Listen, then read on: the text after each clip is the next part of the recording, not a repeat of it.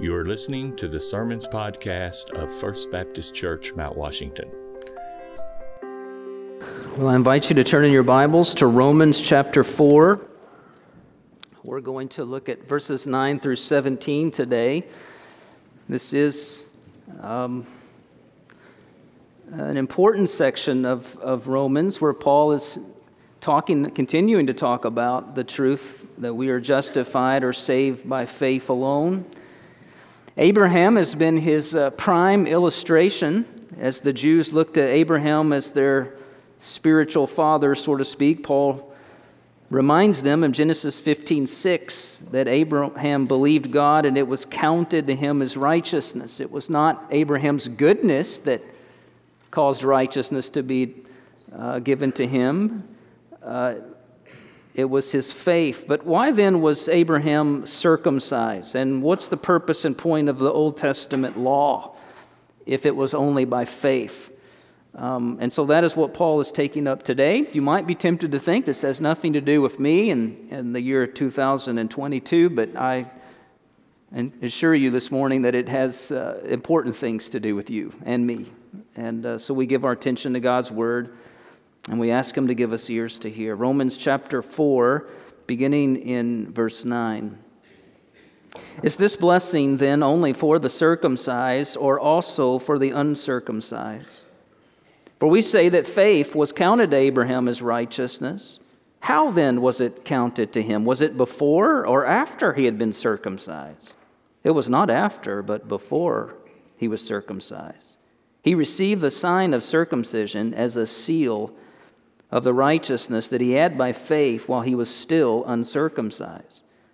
And the purpose was to make him the father of all who believe, without being circumcised, so that righteousness would be counted to them as well, and to make him the father of the circumcised, who are not merely circumcised, but also walk in the footsteps of faith, the faith that our father Abraham had before he was circumcised.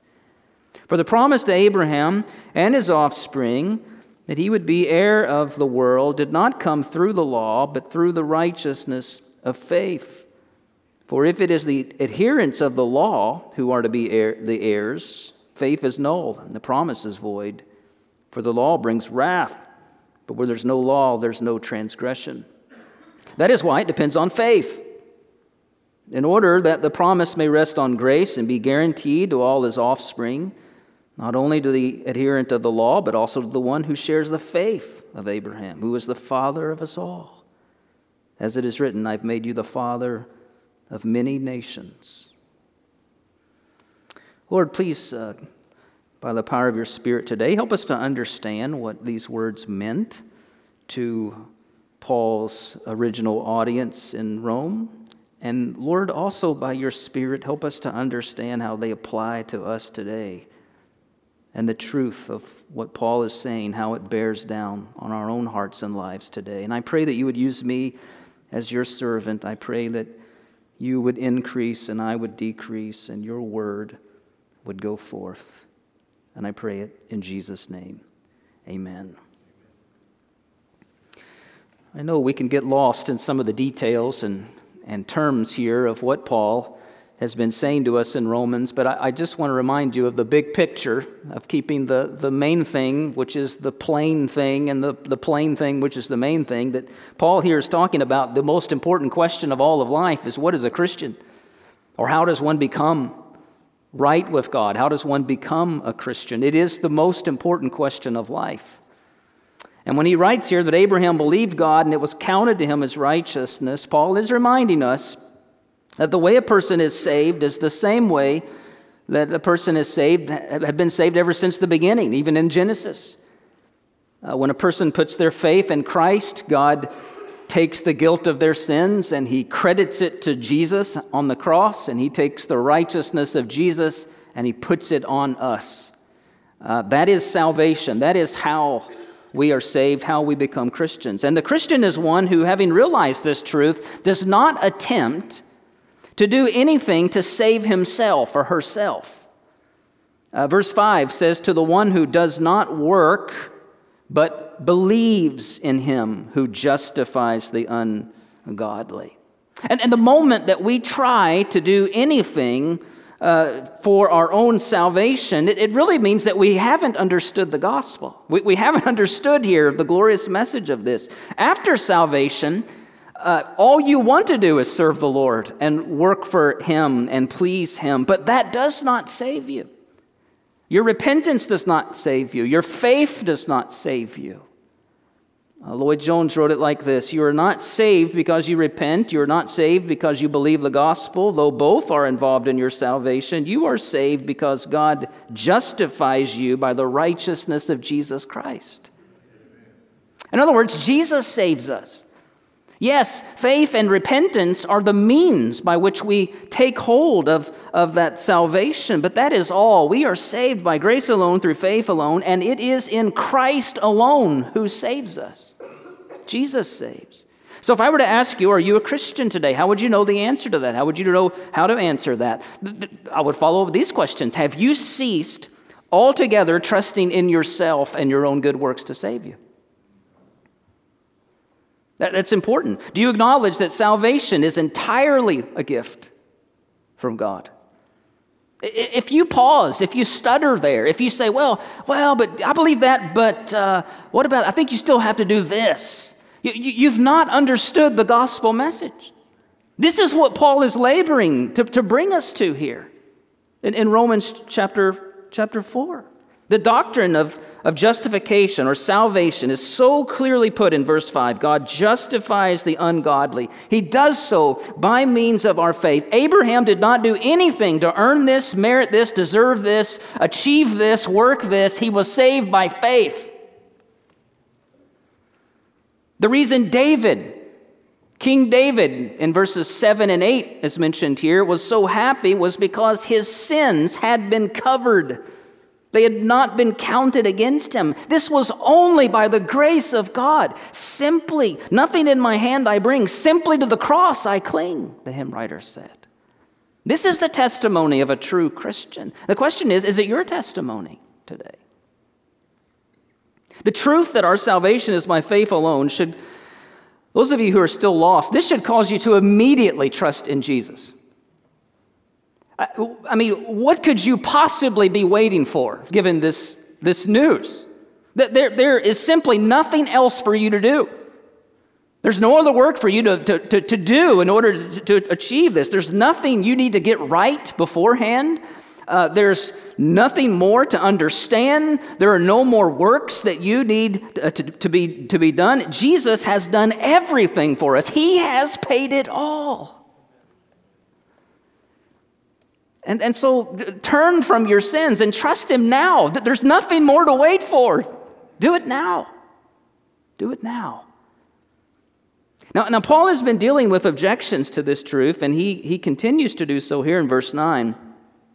And we need to be aware of what's happening here and why Paul is taking time to do this, I think, in chapter 4, because I think it is because of the tenaciousness and the power and the subtlety, the subtle character of unbelief that continues to come up in man's heart. As Paul deals with one objection to this gospel, to this truth about salvation, there's another one that comes up, and it just keeps on. In fact, this is the tragedy, perhaps, that befalls mankind. It keeps arguing and arguing and arguing against its own salvation. One writer says man does not have a comprehension problem when it comes to salvation. He has a suppression problem. And Paul has already told us that. Chapter 1, verse 18, by their unrighteousness they suppress the truth.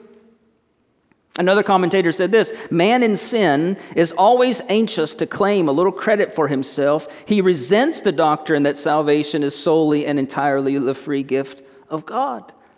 It's so true. The case should be closed. It's been clear-cut. Paul has made his point. He's made his point in many different ways over and over again. Abraham was saved by faith apart from works. We must be saved by faith too, apart from works. But then there is this stubborn unbelief that kind of begins to raise its ugly head in our hearts. Surely there's got to be more to this. More than just faith.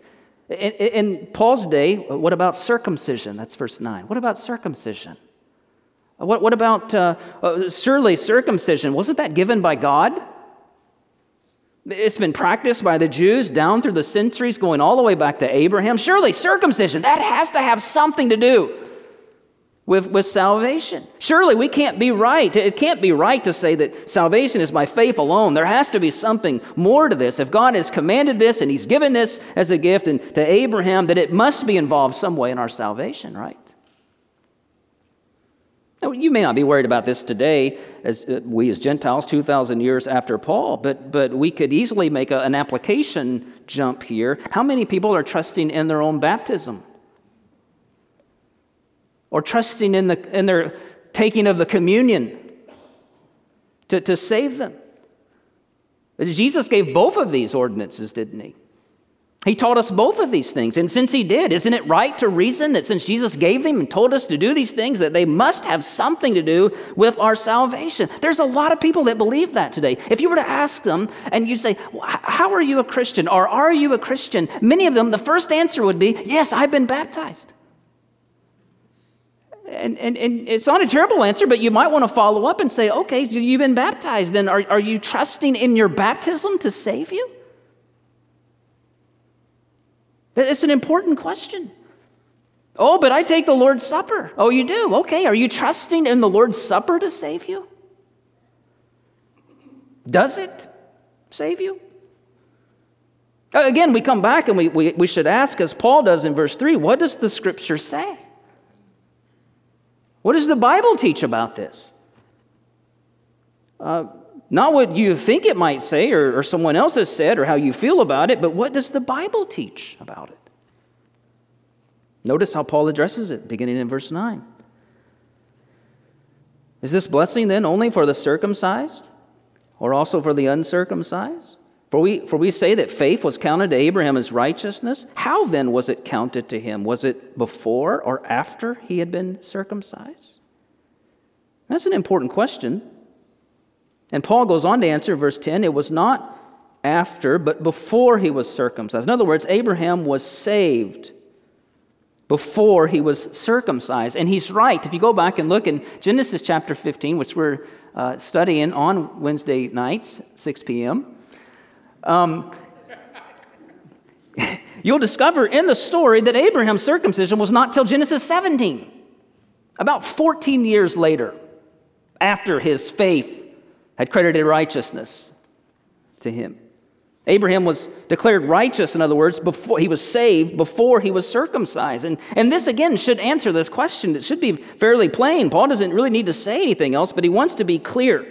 Verse 11, he continues to teach. He received the sign of circumcision as a seal of the righteousness that he had by faith while he was still uncircumcised. Notice here how Paul explains circumcision as both a sign, you want to underline that word, and also a seal. It's a sign and a seal. A sign, in the simplest language, is a visible object that points to something that is different and greater than itself. For example, if you're going down Interstate 65 South and you see a sign and it says something like, Nashville, I'm just making it up, Nashville 100 miles to go, you know that sign, when you hit that sign, you're not in Nashville, right? It's pointing to something greater, the destination down the road, Nashville. Circumcision was a sign that pointed toward the covenant promise of God, but it was not the promise itself. That's important. In the case of our baptism, we like to say that baptism is an outward sign of an inward change. It pictures the life, the death, the burial, the resurrection of Jesus. It pictures our salvation, that our old way of sinful life has died and been buried, and that we've been raised to walk in the newness of life. Baptism is an outward testimony of what has already happened inside of us, that we've turned from our sins and trusted in Jesus Christ. Baptism is not salvation. It's not the destination. It's a sign. A sign. And the Lord's Supper is also an outward sign. What does the Lord's Supper point to as a sign? Anybody? The death of Christ, right? The body, the blood, that was shed for us. It's not the supper that we're trusting in. The sign is not the destination. The cross is the destination, church. Notice also Paul calls circumcision a seal of the righteousness that he had by faith. A few weeks ago, a couple months ago actually, I realized that my passport had expired, and so I did all of that work, filled out all of that stuff, and mailed it in. And then just a couple weeks ago, I got my new passport back, and it has the seal of the United States of America on my passport. It's stamped on it. And it's indicating that behind my passport stands the authority of the United States government. Circumcision was given to Abraham as a seal from God to validate his promise to him. And similarly, we could say the same thing about baptism and Lord's Supper, that there are seals that a person who has been baptized or a person who is taking part in the Lord's Supper has already been identified as being with Jesus Christ, a follower, a believer in him. They're already Christians before they take part in this is just the seal, he says. Yes, these things are really important. Jesus commanded us to do them, right? But not as a means for salvation. This is what Paul is saying. We are saved by faith alone in Christ alone, not by these things. Again, this is why Paul takes time here. Chapter 4, it might be the least exciting chapter in all of Romans. You know, and you think about the big perspective of it. But yet, how important this is.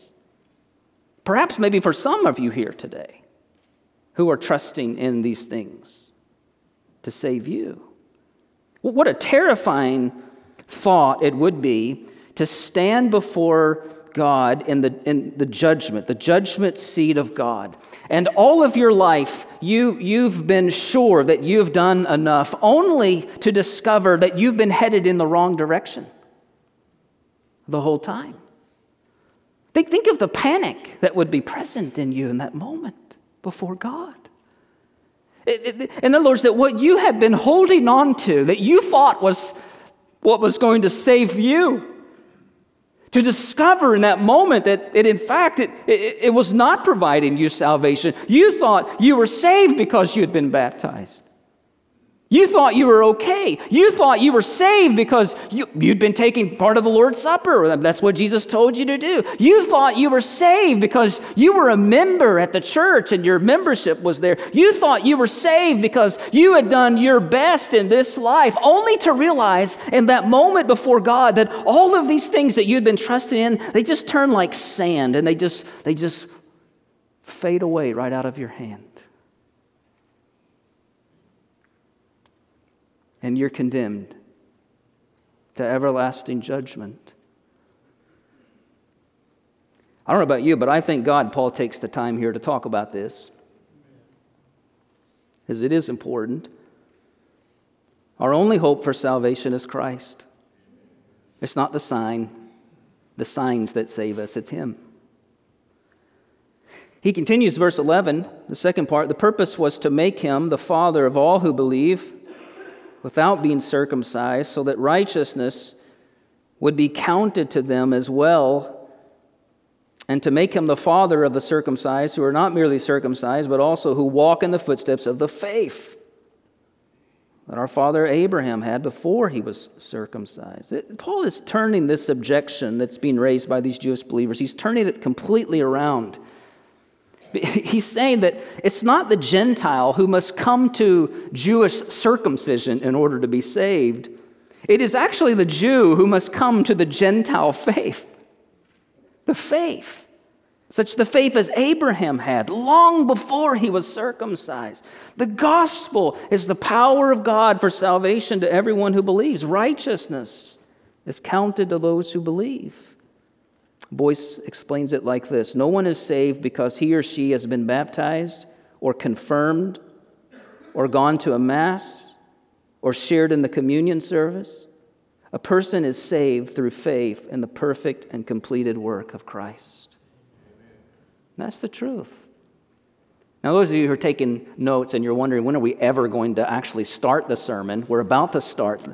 Just kidding. We're going to get to the notes now, here in verses 13 through 17. Basically, Paul here is expanding this argument to include those who were also trusting in the law of Moses to save them. In other words, they're trusting in their own goodness, their own obedience. If they just live a good moral life and obey the Ten Commandments, then they're going to be saved. Notice how Paul begins this, verse 13. For the promise to Abraham and his offspring that he would be heir of the world did not come through the law.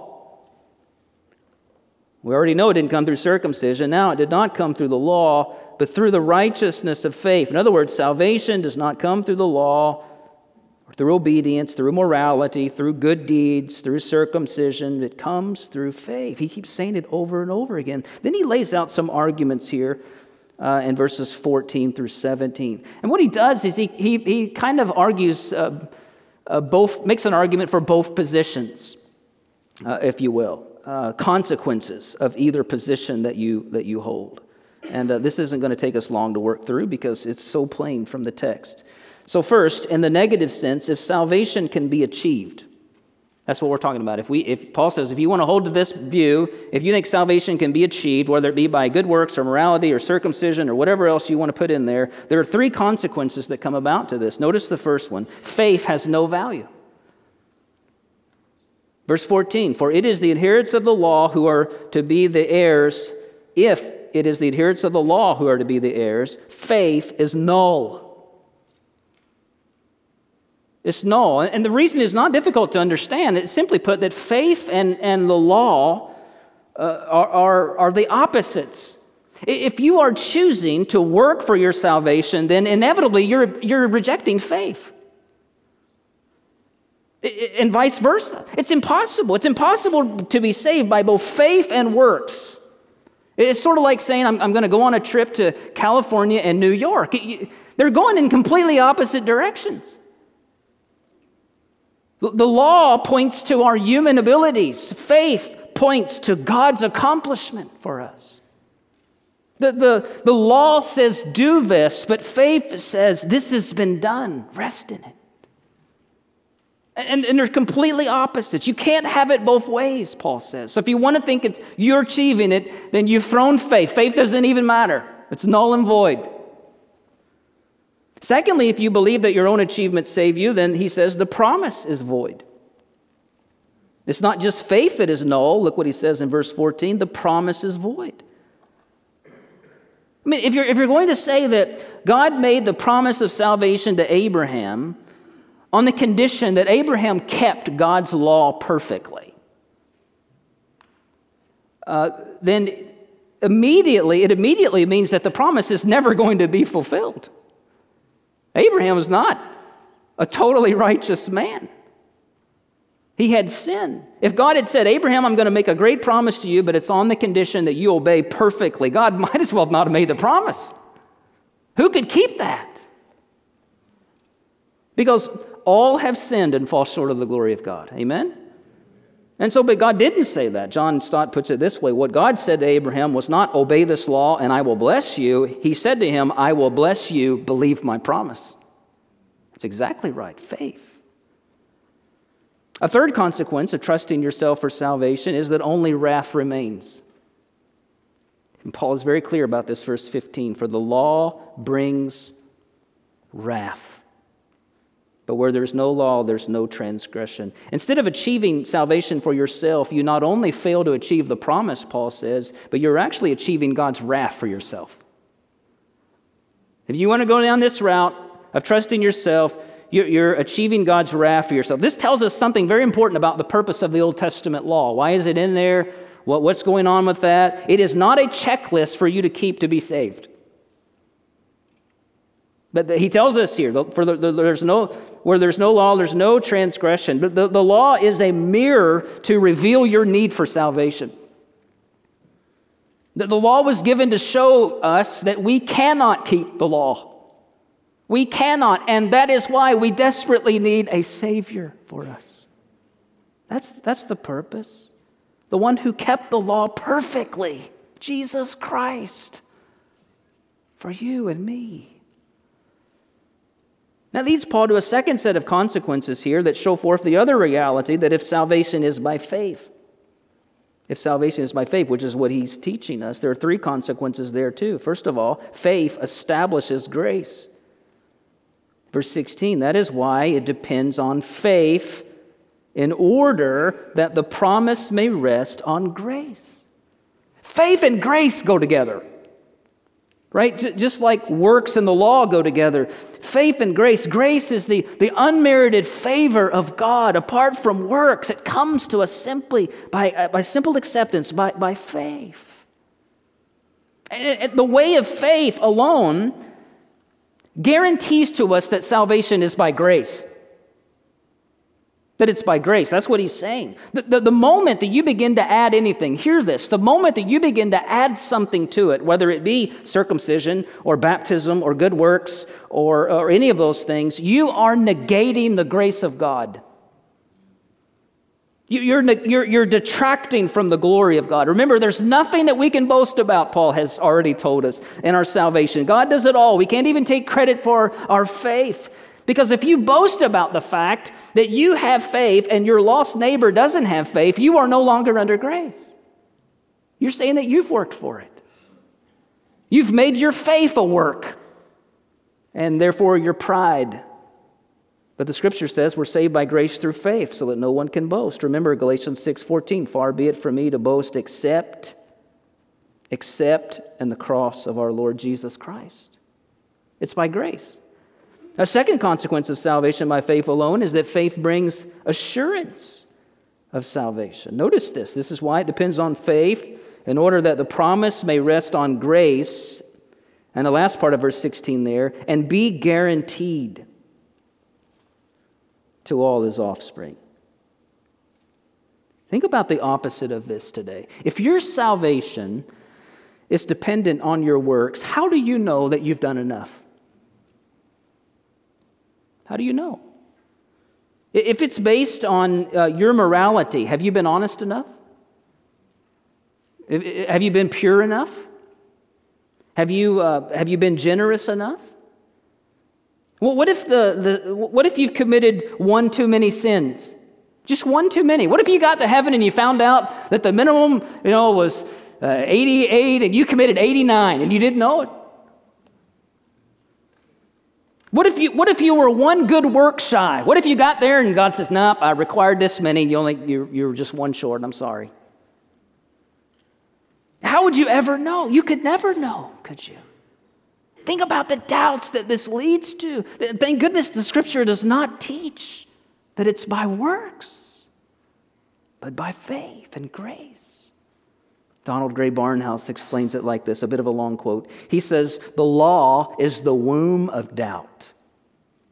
And anyone who's attached to the law or its works is going to be besieged by all of the doubts which are born from the law. You're never going to know if you've done enough. Any individual, he writes, who has his eyes upon himself will be miserable.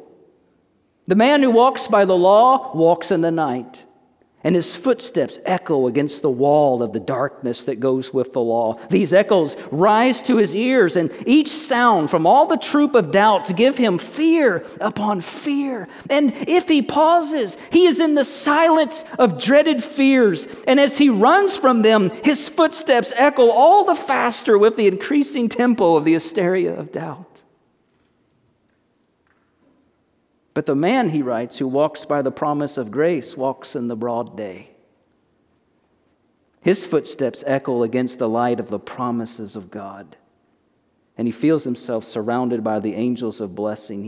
His eager steps press forward to claim the blessings. And the increasing tempo of his footsteps sets up the echoes of further blessings. If he stops, listen to this picture, he finds himself in green pastures and beside still waters.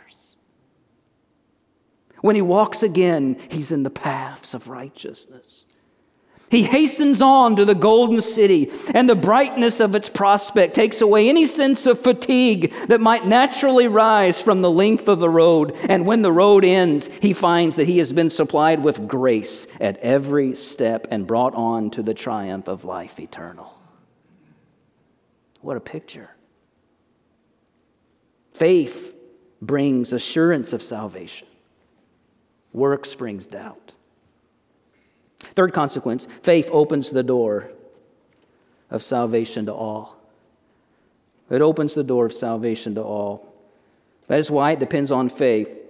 Verse 16, in order that the promise may rest on grace and be guaranteed to all his offspring, not only to the adherent of the law, but also to the one who shares the faith of Abraham, who is the father of us all. As it is written, I have made you the father of many nations. When he talks about the adherents of the law there and the one who shares the faith, he's saying, again, Jews and Gentiles. He's saying that salvation by faith opens the door for all to be saved. For all to be saved. That's what he's saying. The gospel call goes out to all, regardless of who you are, what you've done, what you haven't done. The gospel is for you. And it comes by faith. And you see, we're right back to where we started at the beginning of the sermon. Why would you put this off? Why would you not embrace this by faith? There is nothing more for you to do. It's all been done. There's nothing more that you can do. There's nothing more that needs to be done. Jesus has done it all. Salvation is by his grace through faith. Why won't you come to Jesus? If you are excluded today, it is only because you are excluding yourself by refusing to come into this grace by faith. By refusing to come in. Don't let that be true of you. Don't refuse. Don't turn from your sins. Turn from yourself. Quit trying to be your own Savior. Quit trying to be your own God. Turn from your good works and your attempts to save yourself and put your faith in the only one who can save, Jesus Christ. Trust him today. Whoever calls on the name of the Lord will be saved. Heavenly Father, thank you for these words here from Paul, your word. Thank you for all that it teaches us. May today we're reminded of these things, the stubborn unbelief that lives in us all. May once again we put it to death. May we know that it is Christ alone who saves. May we trust in him. Trust in him alone for salvation. And then rest in this, in peace, glorifying you, worshiping you, serving you out of this incredible peace. Do your work in hearts and lives today. We pray in Jesus' name. Amen. Let's stand together. Thanks for listening to this podcast. I'm Pastor Jason Clark, and if you don't have a church home, I want to personally invite you to First Baptist Mount Washington. We're striving to be word-centered, gospel-focused, and community-minded. Learn more about our church and our meeting times from our website, fbcmw.org.